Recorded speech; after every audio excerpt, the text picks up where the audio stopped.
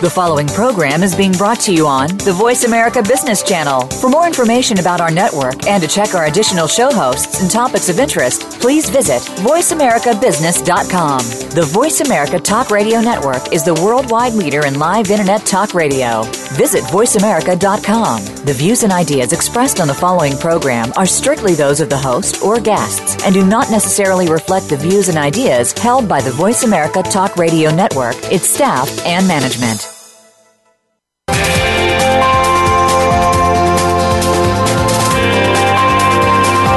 Welcome to Financial Excellence with Game Changers, presented by SAP, helping you run simple. Host and moderator Bonnie D. Graham talks with the experts about how game-changing technologies can help you achieve financial excellence for your company. Now, here's Bonnie D. Graham.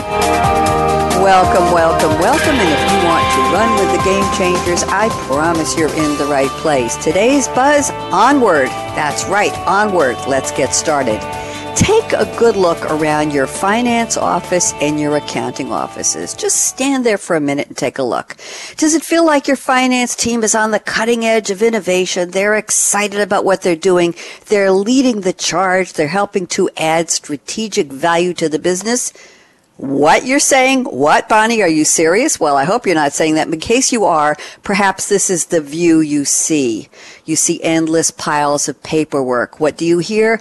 Grumblings about deadlines and information requests and overload and typical back office headaches. OMG. Well, if it's the latter, and it very likely may be, it's time to learn how to leverage data, benchmarking, and metrics to modernize your finance function. That's right. It's time to modernize what you see. Get out of those doldrums, get out of the mire and the muck, I might say. But big question. Where and how do you start? It is a big task. We have a wonderful panel of smart experts today who are going to help you figure it all out. First up on the panel, I'm pleased to welcome Eric Merrill. He's a senior manager with Deloitte Consulting's Strategy and Operations Finance practice. He focuses on corporate and business unit forecasting, planning, and analytics. That's why he's here. And Eric has sent me a very interesting quote from Deepak Chopra. Let me just tell you who Chopra is in case you don't know. An Indian-born American author and public speaker. He was described by the New York Times as a controversial New Age guru, but Chopra has said for 30 years he's been rejecting the title of guru. He's also one of the best-known and wealthiest figures in the holistic health movement. Here's the quote. All great changes are preceded by chaos. Ooh, that's so profound. Eric Merrill, welcome. How are you today? Hi, Bonnie. I'm well. How are you? I'm well. I love the quote. It just seems like it's so even bigger than our topic today. But since we're on financial excellence, why don't we apply it to the question of modernizing the finance office? Go ahead, Eric. Tell us a little more. Absolutely. Thank you. So I think, to your point, this is potentially a much bigger, grander quote, but in today's context, it's extremely relevant for companies who are looking to take advantage of some of the things that you mentioned, trying to move towards those new innovations, those new ways of doing things, and sometimes not having the fortitude or the stomach to really realize that it's not always a linear path, especially with the pace of change going on in the broader industry and industries. Sometimes it's more being able to accept the journey and to understand that there will be puts and takes and detours along the path, and that is all absolutely necessary to really achieve true transformational change. And I think it speaks to how it's more how you react and how you lead through those unexpected turns and twists that defines the likelihood for your success to achieve that greatness. And that, to me, is why that quote around being able to understand that any great change or great achievement is going to be preceded by a degree of chaos, if not a lot of it, is extremely important for companies to understand. Eric, I appreciate that. And I have a question for you. Do finance and accounting and CFO, that ilk, that type of person, do they have the personality to stomach chaos? Or I'm thinking of the old green eye shade, the little green lamp, the back office, the spreadsheet, the safe days when it was rows and columns and headers. I don't know, calculators. I know that's supposed to be long gone. Do they have the fortitude to get through and understand and climb out the other side positively of the chaos, Eric? I think what you find today is that as the role of CFOs and chief accounting officers are evolving to be more involved in the strategy and the overall operations day to day, that the individuals moving into those roles are absolutely starting to position themselves in that way, to have those characteristics, to think beyond the lampshade, as you mentioned. I'm sorry about that. It just comes to mind. Thank you. Good answer. And we will cover that later in the show, Eric. Let's be sure to have a footnote or get that into the roundtable conversation about who is at the helm, who are peopling, manning, womaning the desks and the places where accounting and finance are coming into the light and realizing that they need to be more than just the keepers of the reports, which is a topic we cover frequently here on Financial Excellence. Thank you, Eric. Pleasure to speak with you. And let's bring on our second panelist. It's Mark Richards. He's the VP of Finance and Operations for RBA Consulting. And I think this is a Mark Richards original. He says, financials are like the punchline to a joke, and the setup is in the operations. I don't know whether to laugh or smile because of my background in stand-up comedy, but I love the quote, and I think it could make you very famous. Mark Richards, welcome. How are you today? Very well, very well. Thank you very much. Thank you. Talk to me. So I would say that quote actually came from a comment I got made from a CEO that I worked for early on in my career. Actually, was very fundamental to how I approached my finance background. He actually said, I had answered a question once, and he said, you're a smart guy, but you're not that smart. And I said, okay, I'll bite. And he said, well, the problem with finance people is you have 100% of the information after the fact. He said, if you could make that same comment to me or same answer when you have 25% of the information like operators do, he said, then your financial counsel to me will be relevant. And so shortly after he made that comment to me, he actually kicked me out from the corporate group into one of the operating groups and told me, now get out there and learn. And so since then, I've had the opportunity, very fortunately, to spend a lot of time in the field. And I said, as I put in my bio, I've traveled to, I think, like 15 or 16 countries now and about 140 cities, all to do work with our sales teams, operations team, account management team. And, what it's really taught me is that when finance wasn't working, it was often because finance wasn't aligned with what the business was doing. And so it was really all about catching up finance. And so as we talk about, can you lead the charge, I think it becomes, do you understand where the charge is supposed, where you need to be directed and where you need to go? And so that's really where that, statement came from. And it's what I've done with, kind of used for my teams as we've gone forward. And, the other mantra I like to use is, more information and less data, which is also just a reflection of the better you understand what the business is, the better you're able to hone into what information they actually need for the operators. Thank you, Mark. Great comments and great perspective. I'm going to ask you to comment on the quote provided to us by Eric Merrill from Deepak Chopra. All great changes are preceded by chaos. Do you agree that the people who are now filling the roles in finance and accounting, people like you and your teams, can stomach the chaos and understand it and cope with it? It's a cultural change. I think one of the things that you'll find in particular now as you look at the changes that the financial systems are offering and ability for people to do their own work, it's providing, in my opinion, a opportunity for finance to rethink how we approach our work. And so I agree 100% that it feels a lot like chaos, but I do think it offers the chance for people to look at how they're working with their peers, and not being, not thinking so much about owning the data, but making access to data greater, and really thinking about how we approach our analysis. It's not just for the analysts anymore, that it's people that are in accounting, that in traditional accounting roles can do the analysis. So I agree 100%. And I do think they can make the turn. Just takes a little bit change of how we approach our day-to-day. Maybe need to change their breakfast cereal. We'll talk about that later. Thank you, Mark. Pleasure to meet you.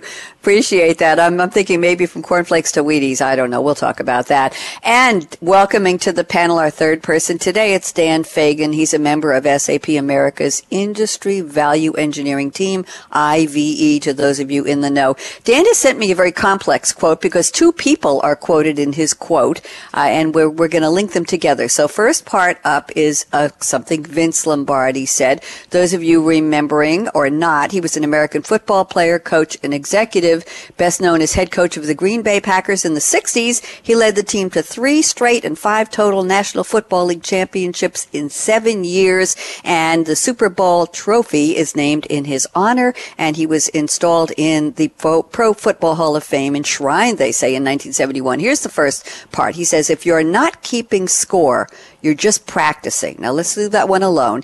And then Dan has added a quote from Kate Costa. I had to look her up, and let me tell you who she is. Let's see. She was honored by Fit Small Business, named as her new blog, New Venture Mentor, named one of the best entrepreneurship blogs of 2015 with people like Richard Branson and Paul Graham. So she's right up there. She's had every possible career stop and start. Very interesting young lady. And here's her version of the quote. There are no participation trophies in business. So let me restate those together so you can follow me. If you're not keeping score, you're just practicing, and there are no participation trophies in business. Dan Fagan, you're making me work very hard here. How are you? I'm good, Bonnie. Thank you. Thank you. Interesting. How did you put those two together, and how did you find Kate Costa? I had never heard of her until I saw her in your list here. Oh, good questions. The first quote, excuse me, I think that's really something that when you're talking about benchmarking, you can't go without saying, if you're not keeping score, you're just practicing. I mean, that's something that we've kind of said around benchmarking for many years. And then I thought about it and said, well, folks are keeping score, or are they not? Right? And I think a lot of this came from perhaps my recently warped sense of 9-year-old softball. Right? So being at many tournaments with my daughter and seeing many happy little girls coming off the field, all of them with medals, right, or trophies, and in many cases dancing, having lost maybe by 10 runs, but still very happy. Mm-hmm. So I said, well, the score really doesn't mean much at certain ages or in certain forums, right? But certainly keeping score is very important when it comes to business. So that's kind of how I linked them up. Now, how I found Kate Costa was that I had hoped I made up that quote, right? There are no participants trophies in business. So I said, wow, I think I made that up, right? So apparently not. So I Googled it, and then Kate came up, and I said, wow, Kate, she looks like a very smart woman here, coming up with this quote. So that's how they came to be and came together. But I kind of wasn't happy with just the Vince Lombardi, if you're not keeping score, then what? I think it's got to be a lot more pressing than that, right? And it's got to be the urgency around that you can't just show up as a finance organization. Just showing up and keeping your books is not good enough anymore, especially with the things that, hopefully we'll talk about today with the digital economy and the acceleration of data and hyperconnectivity. It's really something that you've got to go beyond just showing up or just participating. And with the measurement aspect of it, if you're not measuring it, it's kind of like going on a diet, right? Going on a diet without a scale in your house. So, you can diet all you want, you can look in the mirror and say to yourself, you look really great, right? But if you're not comparing it and you're not measuring it against your internal and external goals, then you're really not being as effective as possible. So I think not just keeping score, but comparing to the outside world, to internal performance goals. And I don't mean comparing to that god-awful, weight height chart you see in the doctor's office, where apparently I've got to be about 7 or 8 feet tall to be of normal weight. I didn't know they still had those. I was going to say to you, there is a substitute for the progress measure by scale. It's called, can I really still fit into that size 8 pair of pants? That's the true measure, or whatever size you used to wear before you realized you needed to go on a diet. That's the private reality check. Thank you for indulging my question, Dan. I'm very intrigued. And by the way, the first thing that Kate Costa, and anybody looking for Kate, it's CATE, Costa, C-O-S-T-A. The first thing on her website says, so who the heck am I, and why would you care what I have to say? I love that. Such a reality check, and a lot more interesting. Thanks for introducing me to her. Good quotes, and I appreciate the quest to link the quotes, take what used to be and going forward. No participation trophies in business. Very interesting. We will relate that to our topic many times today in the conversation, Dan. I'm going to circle back to Eric Merrill, who's had just a few minutes here to rest up before I ask him the most difficult question of the day. Eric, I hope you're ready, and I'm going to ask you what's in your cup today. What are you drinking right now? Or what do you wish you were drinking? Because Financial Excellence with Game Changers is part of our bigger flagship series called Coffee Break with Game Changers, and I'm really curious to know what people are drinking because they only let me have water on show days. So, Eric Merrill, amuse me, inspire me, whatever you want to do. What are you drinking or what are you thinking about? Well, hopefully I won't disappoint on a Monday after a holiday weekend. So I've probably done my limit on coffee this morning. So I have a caffeine-free cinnamon hibiscus tea, as well as a very brown-colored smoothie, which I think is my lunch. So double fisting here this morning or afternoon, depending on what time zone you're in, and trying to detox a little from the holiday weekend, I think is probably the best way to describe it. So that was a happy fourth and a sparkling fifth. Don't answer that. You don't have to answer that. What was that's my favorite greeting. What was the tea again? I want to write this down. It was a caffeine-free. Caffeine-free hibiscus cinnamon, and it's really great for kind of anti-inflammatory and just kind of getting you a little cleaned up without too jittery after a lot of coffee or a long weekend or both. Sound like somebody who knows what they're talking about. Is there a brand name that goes with this? I believe it's a Kroger special. I think it's their private selection, to be honest. All right. I'm going to tweet this later. Thank you very much. You're always at risk when you tell me what you're drinking. You know that. So, yes, we might have to make this famous. Thank you very much. Appreciate it. Mark Richards, what are you drinking or what are you thinking about drinking after the show? So one of the benefits of working for a small little company is we are part of ownership of a building that we're in, and so we actually, from our boardroom, have connected a stairway to the rooftop bar next door. And so even though I'm drinking water now, as I look out my window, I can see the rooftop bar as we sit here. So it's noon in Minnesota, which is a good thing, but I'll have to wait till the end of the day. And when you get to that rooftop bar, can we ask what you're going to order? Oh, sure. We actually favor here what's called a Founding Fathers, which is a great little beer. It's actually, I think it's made out of Pennsylvania, but after every beer they give money to help veterans that have come back. So we've kind of taken that under our wing as a beer of choice here at very the nice. bar next door. Yep. So it's called Founding Fathers. I will look that up. Thank you very much. So that's a beer with a social conscience, correct? Yeah. Yeah. I like that a lot. Yeah, I guess it is. Okay. We'll make that famous. Thank you very, very much, Mark. And Dan Fagan, no pressure. Those were two very interesting stories, but whatever you're drinking is fine with us. What is in your cup or what are you thinking about? Oh, it's a good segue there. I like the bar segue and then to Dan Fagan, so works well. So I think being married and having 4 kids, and I don't really drink anything exciting anymore. So I thought I'd go back and tell you what I drank that was pretty exciting back in the late 80s, early 90s. The story is it's basically Christmas Eve dinner, right? And we're at my in-laws. All the cousins are there. And I'm not sure if anyone has heard of a mind eraser, but I learned what that was that night. Apparently and I Googled this, 1 part Kahlua, 1 part vodka, and 1 part club soda. And according to my father-in-law, you drink it at the same time out of one huge fishbowl-like glass in the middle of the table with a straw, and you drink it as quickly as possible. So we basically didn't have a choice in the matter here. So we about 6 of us gathered around, all facing each other head-to-head around this, and we drank it as quickly as possible. And it was actually a pretty good experience. I don't think anyone's mind was erased after that. So we had another round, and that went quite well as well. But then, everyone, this team-building exercise all of a sudden got a little ugly, right, with rumors that my wife's cousin Michael was not doing his part to empty the mind eraser bowl as quickly as he could through his straw. So there was major denial of that, and, of course, Michael said, no, I'm definitely drinking like everyone else is. So I said, fine. So we quietly made a plan that the next round we would all pretend to drink, and Michael would finish up the mind eraser. And so that's exactly what happened. And I guess the folks at the church are still talking about how Michael sang so well that night at midnight mass. So that was my story that was in my cup about 20 years ago. Thank you. And I just Googled mind eraser while you were speaking, and there is a drink on a recipe on Drinks.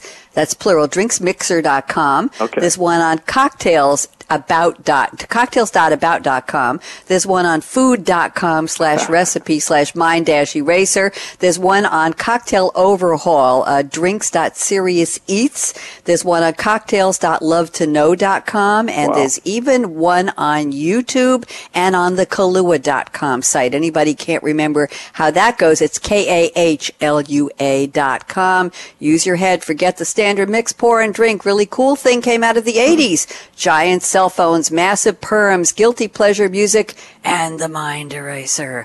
Thank you for that flashback to the past. I really appreciate it. I wasn't drinking too much in the 80s and 90s, but I certainly might have to catch up. Thank you very much, Dan. We have a very lively group here, don't we? I'm speaking today with Eric Merrill at Deloitte Consulting, with Mark Richards at RBA Consulting, and Dan Fagan at SAP's Industry Value Engineering IVE team.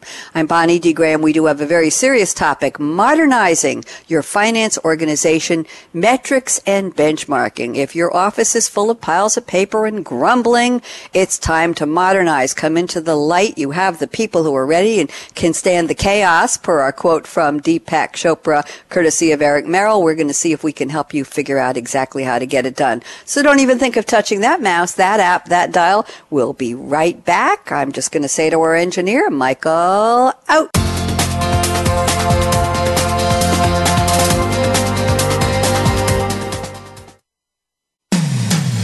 When it comes to business, you'll find the experts here. Voice America Business Network. Isn't it time for you to transform your finance organization?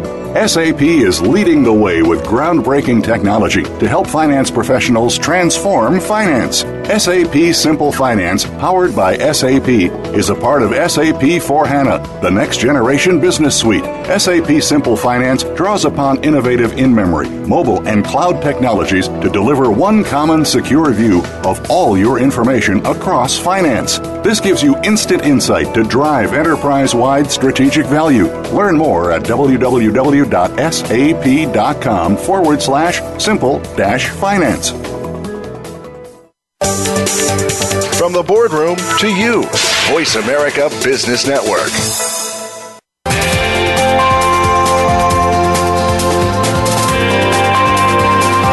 Welcome back to Financial Excellence with Game Changers, presented by SAP.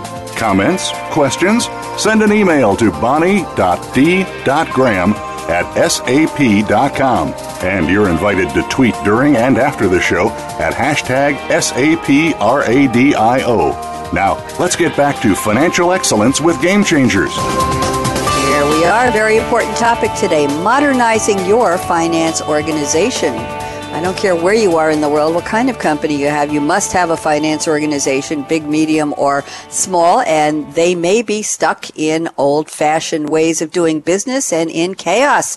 Well, they need to get through the chaos to get to the light, and we're talking today about metrics and benchmarking with Eric Merrill at Deloitte Consulting, Mark Richards at RBA Consulting. We'll find a little more about his company when we come back to him in the roundtable, and Dan Fagan at SAP's IVE Industry Value Engineering team. Eric Merrill has graciously agreed to start the roundtable with me. And Eric, I'm looking at your notes. I'm going to read two statements and you can take it where you want to go. First of all, you say rethinking and positioning finance to be a data-driven organization is very important. And you also say it's time to shift from historical reporting to forward-looking predictive analytics. So I'm going to tie those two together. Why don't you get us started, Eric Merrill? Sure. Thanks, Bonnie. I think both those statements kind of go hand in hand, so it makes sense to talk about them together.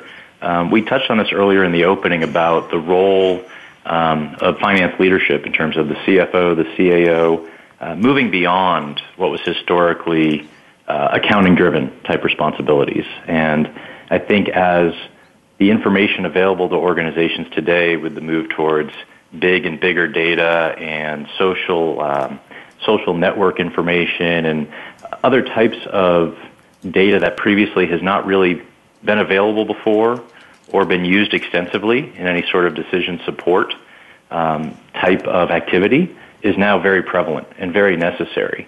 And so as finance moves, from handling the blocking and tackling around the accounting side of things and more into decision support, decision analytics, that is where they're really shifting towards being more of a data-driven organization.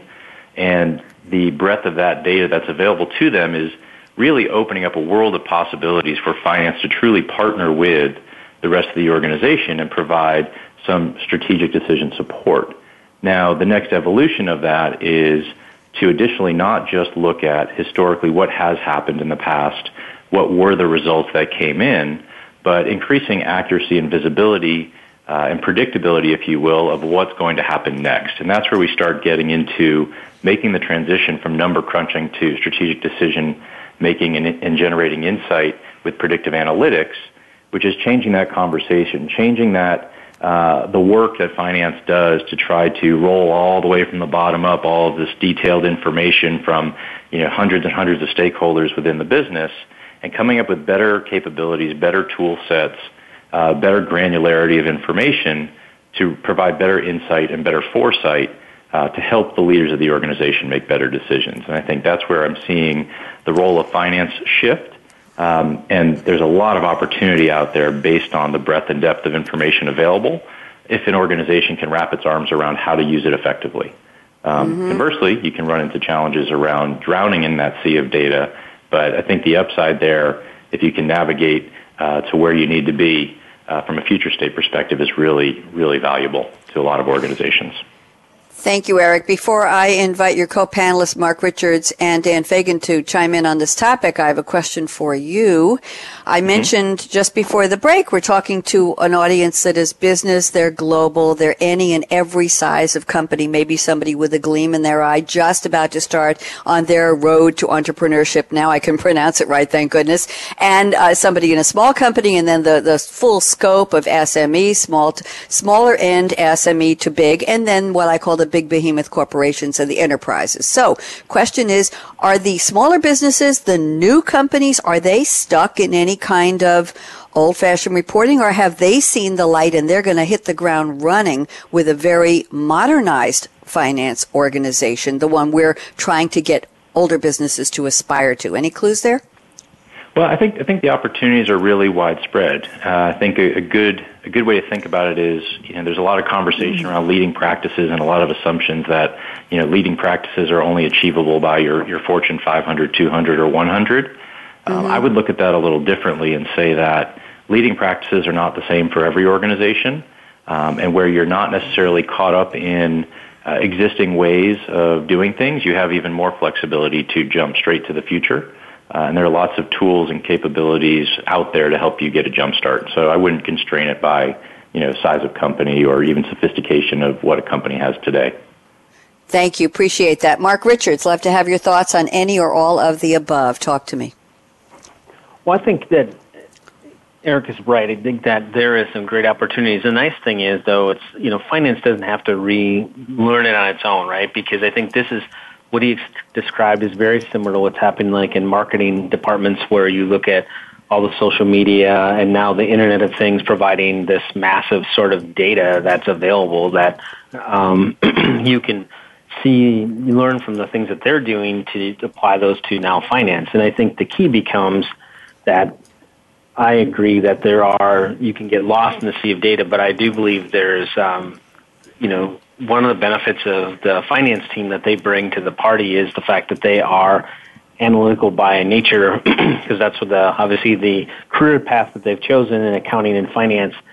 So the ability to kind of sift through, an incredible amount of data to create some good information, I think we've got that skill set. So I think that's where a lot of my colleagues in the marketing side struggle, because they've got the creative side, not the analytical side. So I think the key for success here is really coming up with a good strategy around how you're going to manage your data, but, and then where do you need to manage that data? And that's where as I started my conversation about understanding the business, is as you partner with your, teams on the operations side, really understanding what are they looking for and what is that marriage of operational and financial data that will give them the most value. So from my perspective, if you can, figure out how to manage your data, where it's going to be, who's going to own it, and then what are you going to do with all that data? If you can sort those two things out first, it'll give you I think a good step getting started. Thank you. Dan Fagan, thoughts? Yeah, sure. So before I get into my response to that, I think I want to give a little bit of background on our benchmarking program, because I do have some statistics to share with folks, but I want them to know where they came from.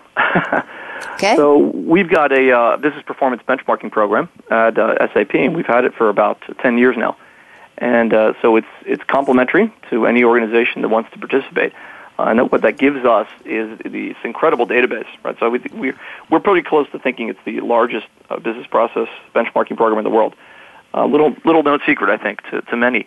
But it gives us incredible insight, and our participating companies has incredible insight into how they're running their business, and what they need to do in comparison to best in class.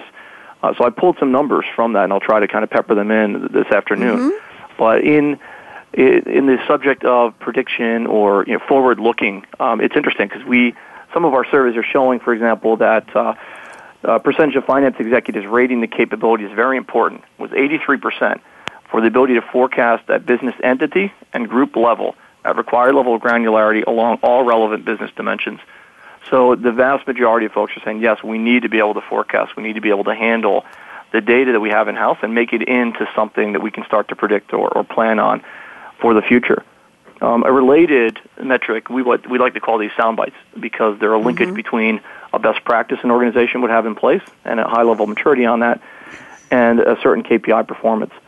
So our data is showing us that organizations have 20% lower cycle time for financial forecasts when the financial leadership has access to dashboards that provide a timely daily view of key metrics like sales information, et cetera.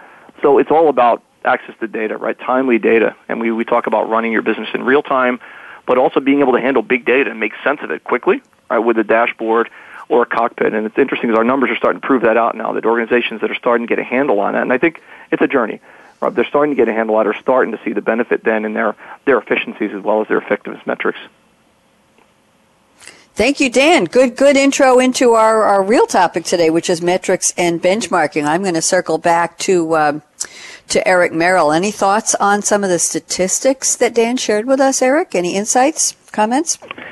Yeah, I think that makes a lot of sense. I mean, I think that mirrors what we've been seeing and hearing as well. And, a lot of the opportunities and discussions we've been having with our client base also tends to center around creating those right views or that right understanding of how they're going to make sense of the data they do have and make the right decisions based off of it. So absolutely agree.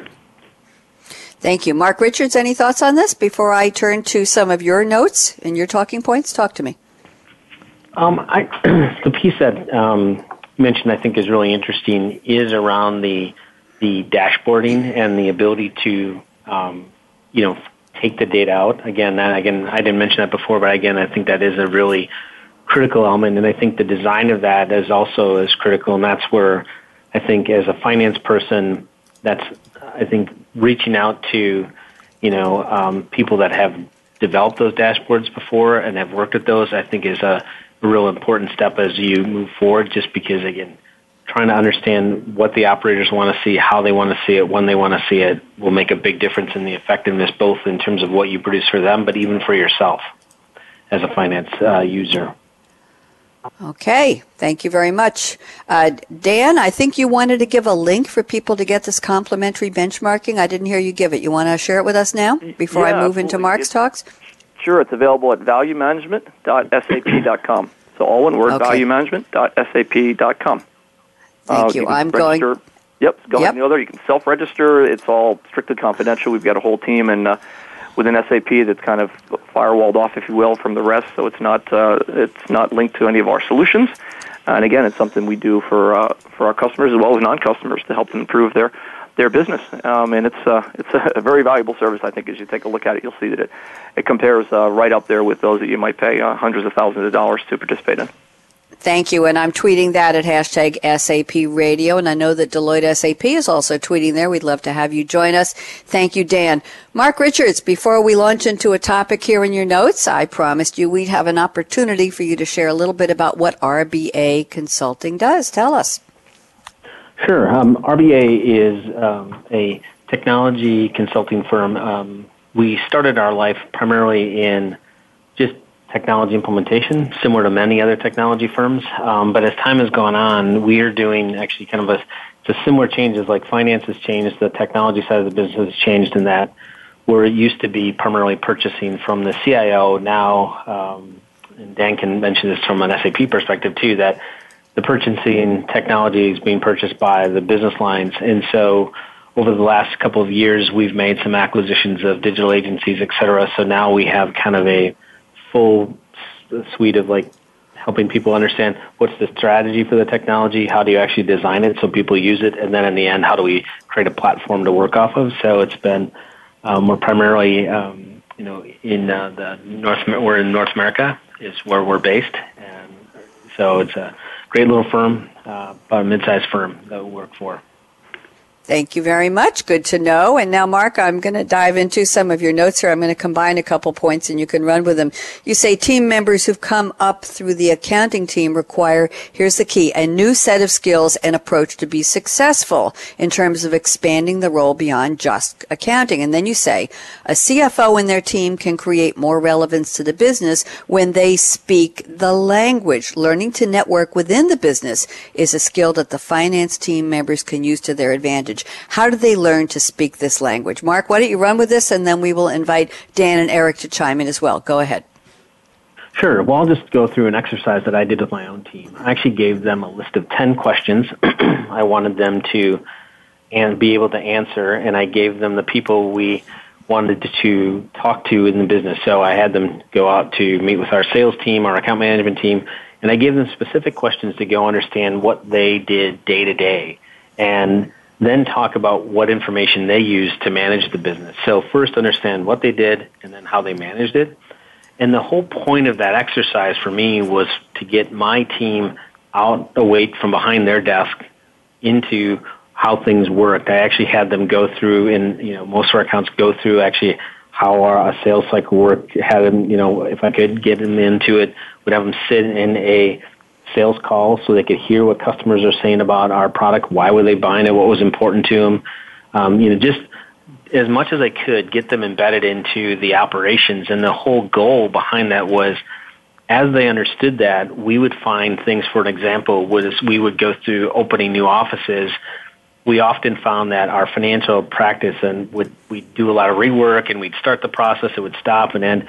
And the reason it did was because our financial process asked for information well before the field had it, or were asking for information that they may or may not have access to. So once we realigned our financial processes around opening new offices to how actually the field did their day-to-day task, it was fascinating that we cut down the cycle time by about over half, and we probably cut down the rework by about 90% of our getting new offices up and approved and going through the financial approval process.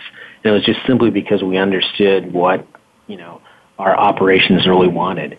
So again, for me, the real skill I think here as we move into this technology, and it takes away that having to create reports and things like that, is moving them from, instead of focus so much on compliance per se, but in the how do you provide business information. That's the shift that I think culturally and the skill set that the finance team needs to start developing. And again, but it's not just numbers for numbers' sake. It's numbers for making the business better. Because in the end, when you think about any financial system that you upgrade, there's really kind of two sales cycles, right? As Eric mentioned, you have to do the compliance. That's the standard piece that the finance piece wants. So you sell the CFO, if you would, on the finance compliance. But then in order to get the money for it, you really have to sell the business on what do they get out of this new financial system. And that's where, the better you understand the business, the more you can explain to them what this new financial system or any upgrades you make will do for them from a business perspective. That's answering the question, either what's in it for me or so what, right? So exactly. what? And that's really what we're hearing over and over in business, is it all boils down to so what? And you have to be able to answer it. You're not getting the money and you're not getting the input or the dedication. Dan Fagan, thoughts on what Mark just shared? Yeah, no, I agree with Mark 100%. I thought also that speaking the language of the business is very important. And if you think about getting your arms around the data, right, and making sense of it, not only for the finance organization, but giving it back to, as Mark mentioned, to the business units, right, so they can make informed but timely decisions as well. I think another way to speak the language, let me change the conversation a little bit here, is to use measurement, right, and metrics. And we're seeing that leading CFOs now are are doing exactly that. Not only just getting their finance organization in shape with measurement of effectiveness and efficiency, but also then taking a whole measurement framework right out to the business units. So going to the supply chain and talking about being able to put a consistent measurement in place to measure inventory levels or to measure forecast accuracy and inventory write-offs, and then doing the same thing with the HR organization, right, and going and looking at HR costs per employee or attrition rates, but getting everyone speaking the language of consistent and comprehensive measurement right across the various business units, whether it be sales or HR. But we've seen that work quite well in getting everyone grounded in common language, right, of KPIs, and then of course it dovetails into operational performance and assessment within each of the lines of business, and then also understanding best practices, right, and helping each other with those best practices and how they can potentially impact and drive better performance. So we've seen that work quite well. That the CFO is going out beyond the walls of what we called before the green light, right, but going on beyond that to service the business and put that framework in place from a leadership perspective. Thank you, Dan. Leadership is what it's all about. Eric Merrill, talk to us. Thoughts on, we have a lot of new information on the table here. What are your thoughts? Sure. I think building on that last point, I think the cascading of the metrics is absolutely key. I think that's also one of the first critical steps, to any organization looking to move forward in this space and be more effective with how they take advantage and manage with all the new information on the table. I would say also that, second to that very quickly is making sure that not only the right processes are in place from a planning and forecasting and supporting kind of traditional finance function perspective, but also then the capabilities and growth opportunities for the people involved in that process. Again, kind of closing the loop, going back to what we talked about earlier with taking your traditional, more transactional finance model and extending it to be more of a business partner. In addition to speaking the language and understanding the metrics and how they cascade from the top all the way down to the the different field units, whether it's whatever function, sales, marketing, et cetera, is also extremely critical to being able to actually drive the value of those new metrics through the organization, is having the right people and processes to support it. Thank you very much. Mark Richards, you sort of started this thread, so any comments to finish this up so I can move on to something with Dan? Oh, yeah, I think the 2 points that both Eric and Dan mentioned, I think that bring it back to me together becomes, as you talk about understanding what the business wants, it gets back to this sitting down with them and kind of designing out what information do you want and how does it cascade down? So what's the most critical thing that you want to see first? What comes second? What comes third? I think obviously the details are always important, but maybe that's not to everyone, so you have to really figure out what level of information you want to provide someone so that they can actually take what they want and act. So to your point, it's the so what, is how do you focus on the so what first and then allow people to figure out what other detail they want from there. So again, I think the balancing act is you get to understand the business and is to make sure ultimately what's if you would, back to the punchline is you want to provide them information they can act on. And so I think this is where you bring back the theme of the design of information and what you actually want to deliver to them.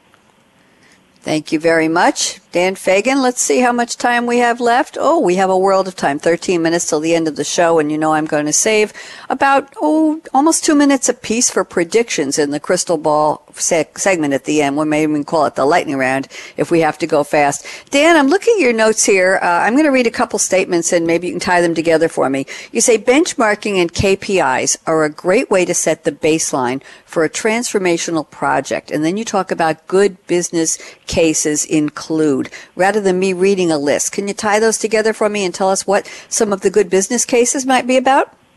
Yeah, I'd be happy to. So, and they do go hand in hand, so I'm glad you brought them together. But what we find is, when folks look to why would they benchmark, right? And why would they participate in our program or another program? It's more and more it's becoming because they want to put, ongoing improvement processes in place, right? But in many cases, it's event-driven. So, they're acquiring another company or they're being acquired, or unfortunately there's a downturn in the economy, right? And they've got to make sure that all their business units are right-sized. But also they may have a transformational type activity going on. They want to upgrade their ERP, for example. And they've got to put a rock-solid business case in place. So the first step is to put the stake in the ground. Is, all right, where are you today? Right? How do you measure up? And many times the organizations really don't know where to start. What should we measure? Where should we start with the baseline in place? And what costs do you include or exclude? So we'll work with customers to help them do that, and they'll get an internal as well as an external comparison. And then it's all about, well, how much can we close the gap, right, of our performance to, say, best in class, or in many cases to average, right, if they have opportunity to improve. So that gap closure there can become then the benefit side of the business case, right? So if we look at their finance cost as a percentage of revenue, maybe they're quite a bit out of line for their industry, and we're seeing that coming in at the overall database level about 0.86%. Finance cost percentage of revenue, just to give a number there.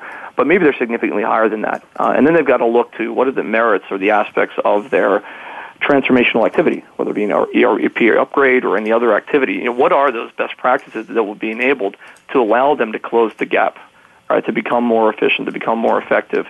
And then they would estimate that. So a major portion of the business case is how much benefit can we estimate, right, across the different value drivers or KPIs that we're measuring.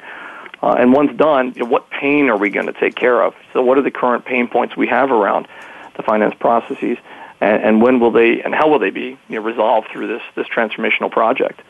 And then finally, you've got to look at, obviously, the cost side of it as well. What is this going to cost us? So we look at those major components, and then the one we're missing is the timing side of it, right? Because the benefit won't be realized immediately. So we've got to look at when are the benefits going to be realized throughout the transformational activity, and tie all those together. So you've got your benefits based on stake in the ground and to-be estimates.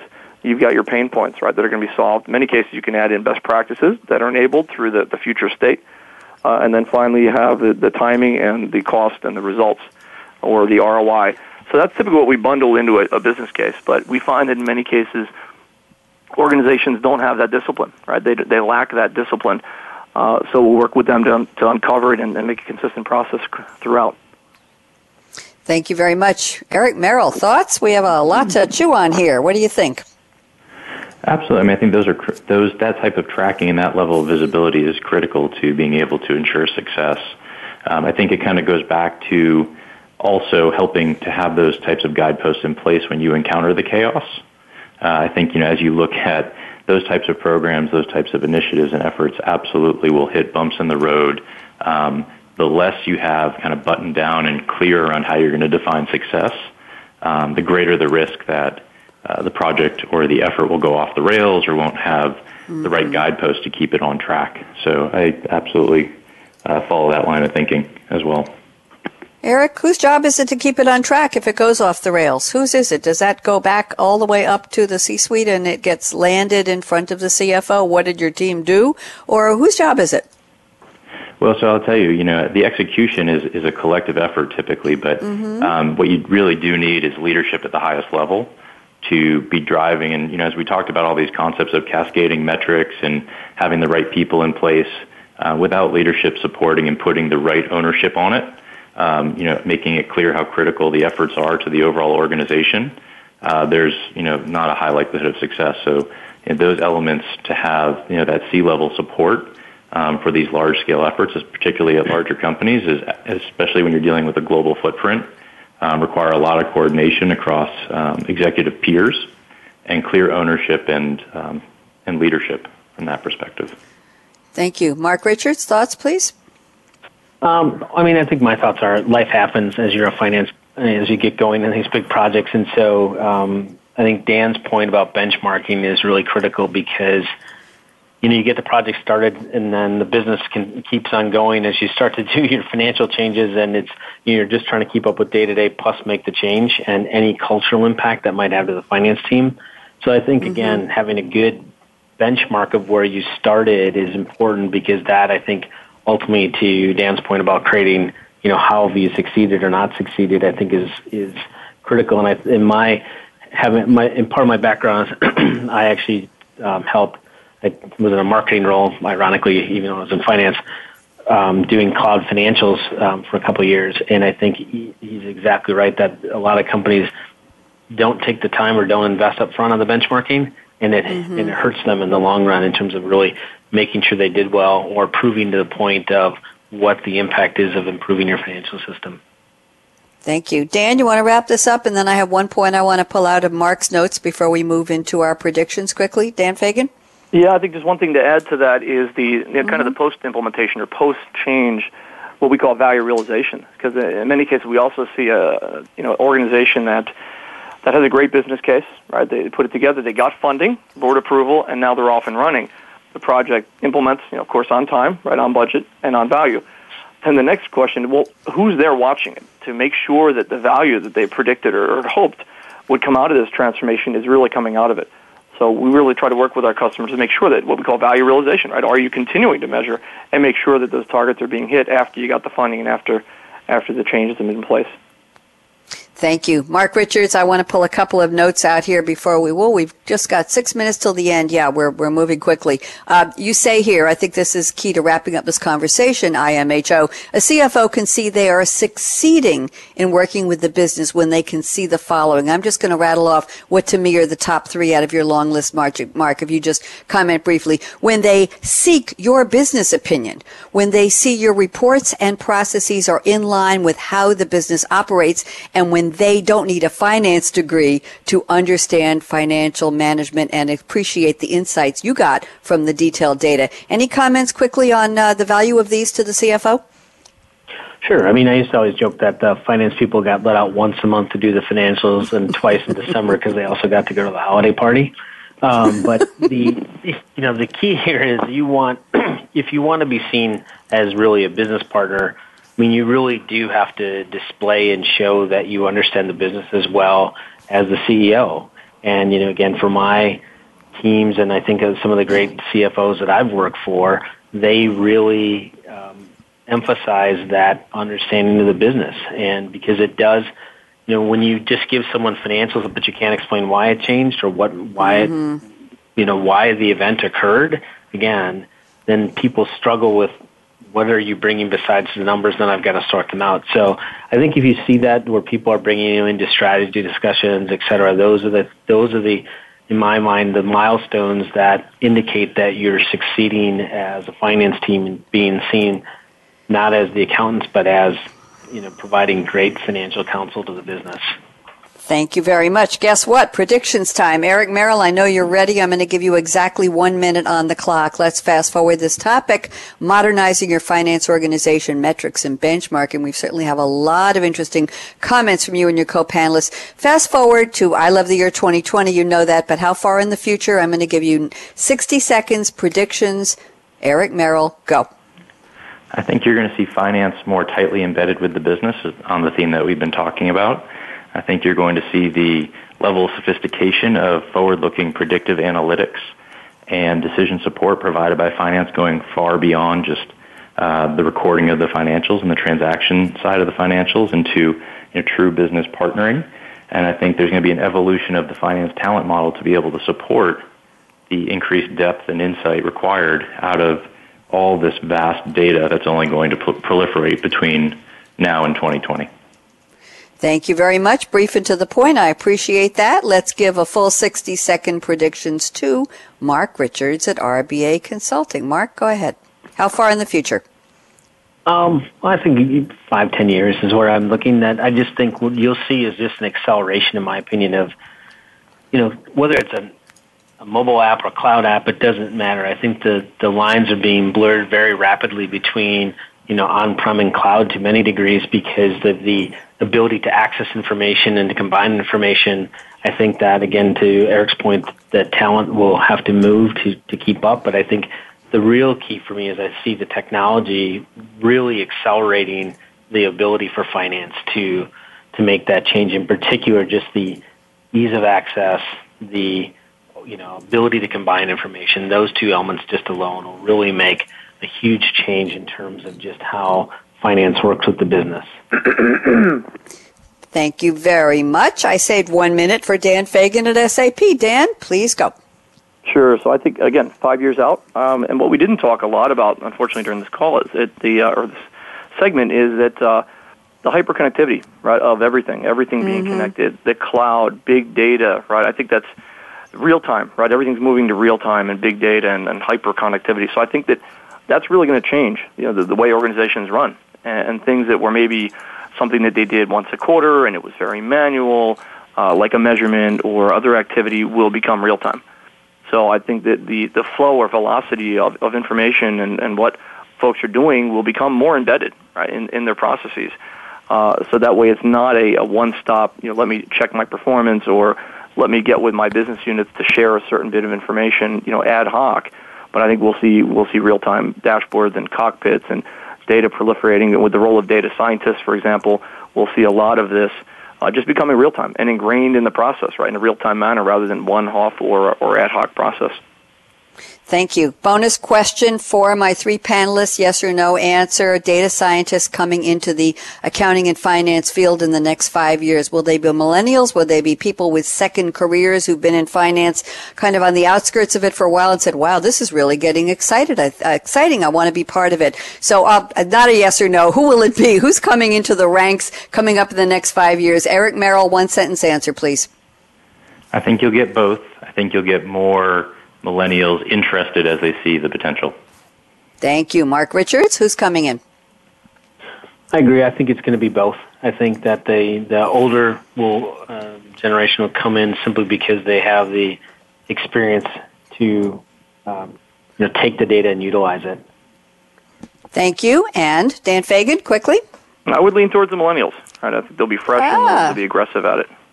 Wonderful, fresh and aggressive. There you go. There's your chaos built right in, coming in the door. Thank you to the three of you. I just want to give a quick preview and prediction of what's coming up tomorrow. Let's see. We'll be back 10 a.m. Eastern with, who have we got tomorrow? Let's see. It's Tuesday. It must be Belgium. No, it's going to be Digital World with Game Changers, and we're going to be talking about data privacy and protection in the age of transparency. And then at noon Eastern tomorrow on Game Changing Women on SAP Game Changers Radio, I'll be speaking with two very interesting ladies about the Wonder Woman myth and the modern corporation. And then, of course, we'll be back a live show on Coffee Break on Wednesday and with the Future of Business on Thursday. What a week. Hope everybody had a safe 4th and you're here and ready to hit the ground running with the work week. Shout out to Chris Grundy, Neil Krefsky, all the good people on the team here who put this show together. Carla Neal at Deloitte, you've been wonderful helping bring Deloitte people so many times a week on all of our shows. Michael and the Business Channel team, thanks for getting us on the air. I'm Bonnie D. Graham, thanking Eric Merrill, Mark Richards, and Dan Fagan for being extraordinarily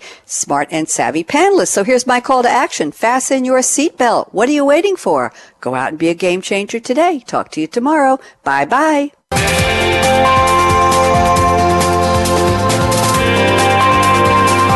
Thanks again for tuning in to Financial Excellence with Game Changers, presented by SAP, helping you run simple. To keep the conversation going, tweet your questions and comments to hashtag SAPRADIO. And join host Bonnie D. Graham next Monday at 10 a.m. Pacific Time, 1 p.m. Eastern Time, here on the Business Channel. Wishing you a game-changing week.